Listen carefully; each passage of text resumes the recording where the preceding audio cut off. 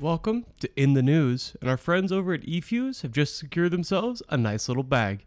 I'm Mitch Reams, as is the College Esports Quick Take from Esports Network. Last week, we launched our new weekly segment with eFuse where we go over their power rankings. Today, let's talk about a nice little funding round of $6 million. So we've covered eFuse quite a bit over the past few weeks, including having their Chief Strategy Officer come on the featured Friday interview. But there's still more to say. eFuse is running a social media platform for gamers, building tons of content around the college esports space, and running their own unique events and tournaments.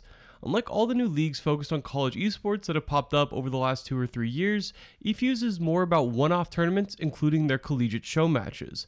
These elevate top programs and help establish rivalries in the space.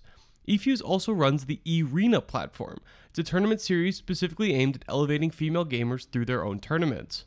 Prior to the announcement of this funding round, eFuse has already been hiring some great people from across esports. Both Neil Duffy and Herb May have recently entered the company from important positions at Collegiate Star League and the Houston Outlaws, respectively. The new $6 million came primarily from the Ohio Innovation Fund, but also included a group of traditional sports athletes. Seth Curry, the younger brother of Steph and a Blazers legend, was one. So were football players Ezekiel Elliott, Denzel Ward, and Chase Winovich. eFuse runs under the branding The LinkedIn for Gamers, and it's a solid slogan, but it doesn't entirely encompass what the company is all about, likely because they do so many different things.